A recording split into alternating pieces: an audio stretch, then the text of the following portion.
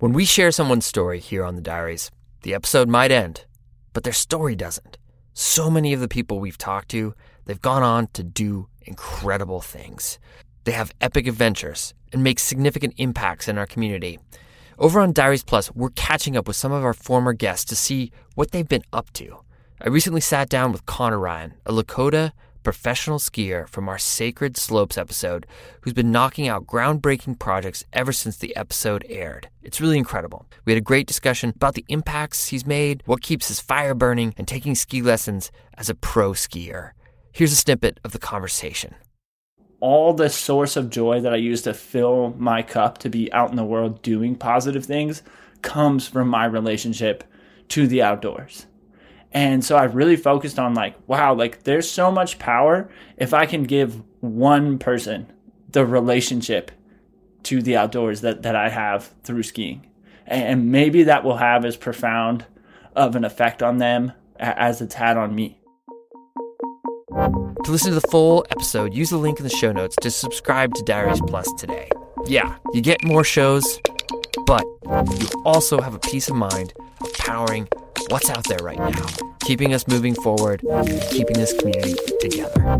So thank you for everyone who supported and everyone who's going to support. We appreciate it.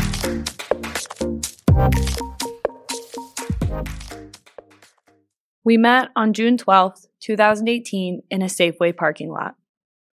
As far as first impressions go, she was sassy, smart, and edgy. It took me just 3 minutes to decide for sure I wanted this girl in my life.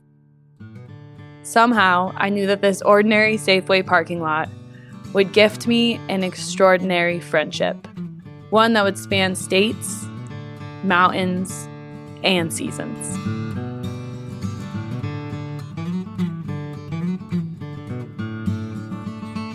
Suzie and I quickly became inseparable.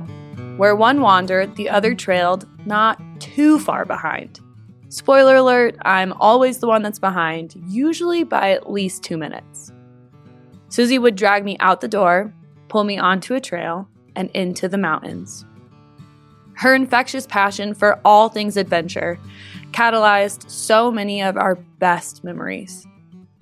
From paddling through the red walls of the Labyrinth Canyon, to peering down a couloir in the San Juan Mountains, to the countless puddle-pounding runs through Snoqualmie Pass, Suzie led every charge with a huge smile.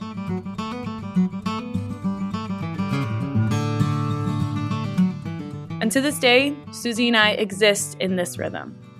Suzie always aching to go, and me gradually finding my beat while chasing after her. At the end of each bike ride, ski tour, or run, I tell Suzie, "Thank you for bringing me with you." I am so grateful for her nudges to move. I think without them, I'd lose sight of the real things.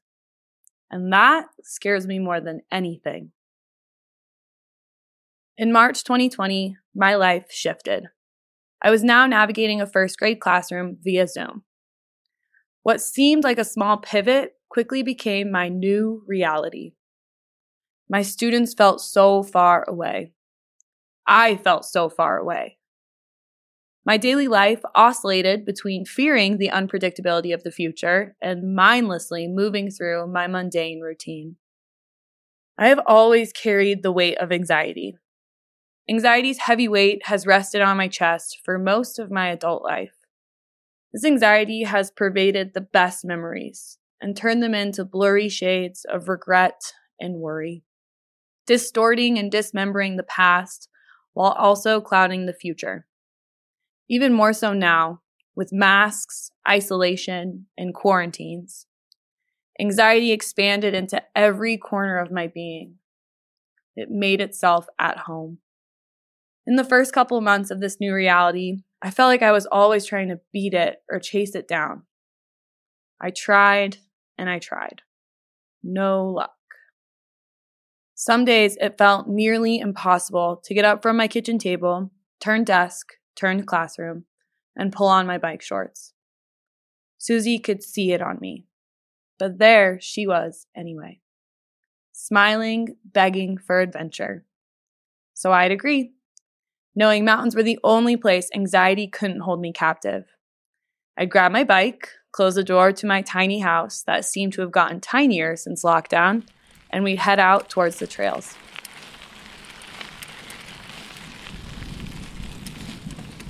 Heaving up the mountain, I shifted into an easier gear, stood up out of my seat. The climb was punchy and rocky, and Suzie was far ahead, not heaving at all. She'd look back once in a while, smiling her reassuring, somewhat taunting smile, then, just as quickly, continue throwing herself off berms that I avoided, charging towards the next fun feature she could find. Struggling to keep up, my head occupied a totally different space. It sifted through conversations I had days ago, reminded itself of uncompleted tasks, worried about the fate of education, humans, and hospitals. I counted down the minutes until I could turn around. For every fun line Suzie took, I chose a more direct, less adventurous one. I continued to slog up the climb. My mind was so loud. It disrupted the solace that surrounded me. I shook my head as if to X out of all the tabs I had open. I gazed forward to the top where Suzie waited, catching her breath.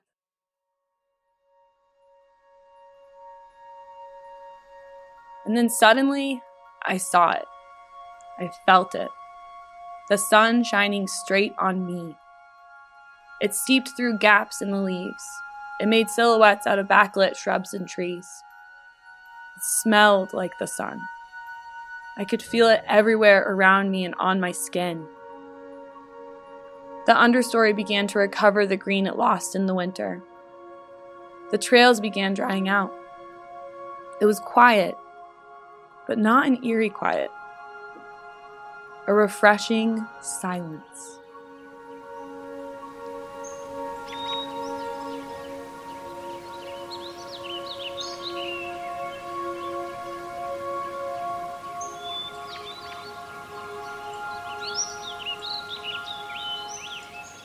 One huge deep breath, intentionally breathing every bit of this in, and I rolled through the last few pedal strokes to the top. Suzie greeted me with her incessant smile. I wobbled off my bike and sat in the warm dirt. Durango spanned out in front of us, backlit just like the shrubs. Suzie had her eyes closed and her smile wide open. She'd always seen what I had just let myself see. Suzie's undivided presence brought me out of my mind and into the moment. Here, loving every bit of this tiny adventure. I'm sorry, I whispered to myself, or maybe to Suzie, or maybe to the trails. I dusted off my bike shorts, laughed at Suzie's readiness, always waiting for me, but never upset about it. I dropped my seat down, shifted into a harder gear, and clipped one shoe in. I'll follow you, I said, looking at my girl. She wagged her border collie tail and looked at me eagerly, with a face half covered in dirt from the joy rolls she took a moment ago. Tongue out, like always. 4 dirty speckled paws and the best attitude. I took a deep breath and off we went. Now, I followed her up every berm, took every turn with her amount of fervor. She tucked her ears and yelped when I got too close. She threw herself off jumps. I followed suit. Both of us were smiling. Really smiling.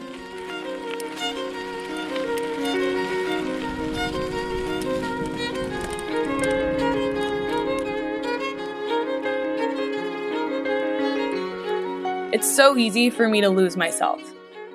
It's also easy to find myself. The weight of the world can feel blinding. And yet I continuously find myself in the lines Suzie chooses. In the sun pouring through the leaves. In the switchbacks that I have to stand up for. And in the inspiring depth of the mountains. I never want to trudge through any portion of my life. And Suzie's lines remind me to search for it. See it. Feel it. Be a part of it. I know I belong to a generation known for anxiety. I also know that our generation tirelessly tries to be better, to move forward, be a part of it. For this reason, I promise to always choose Suzie's line.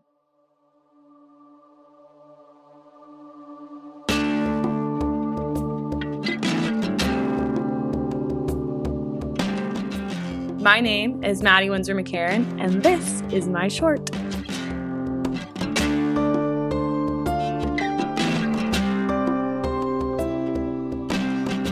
Thank you, Madeigh, for sharing your story.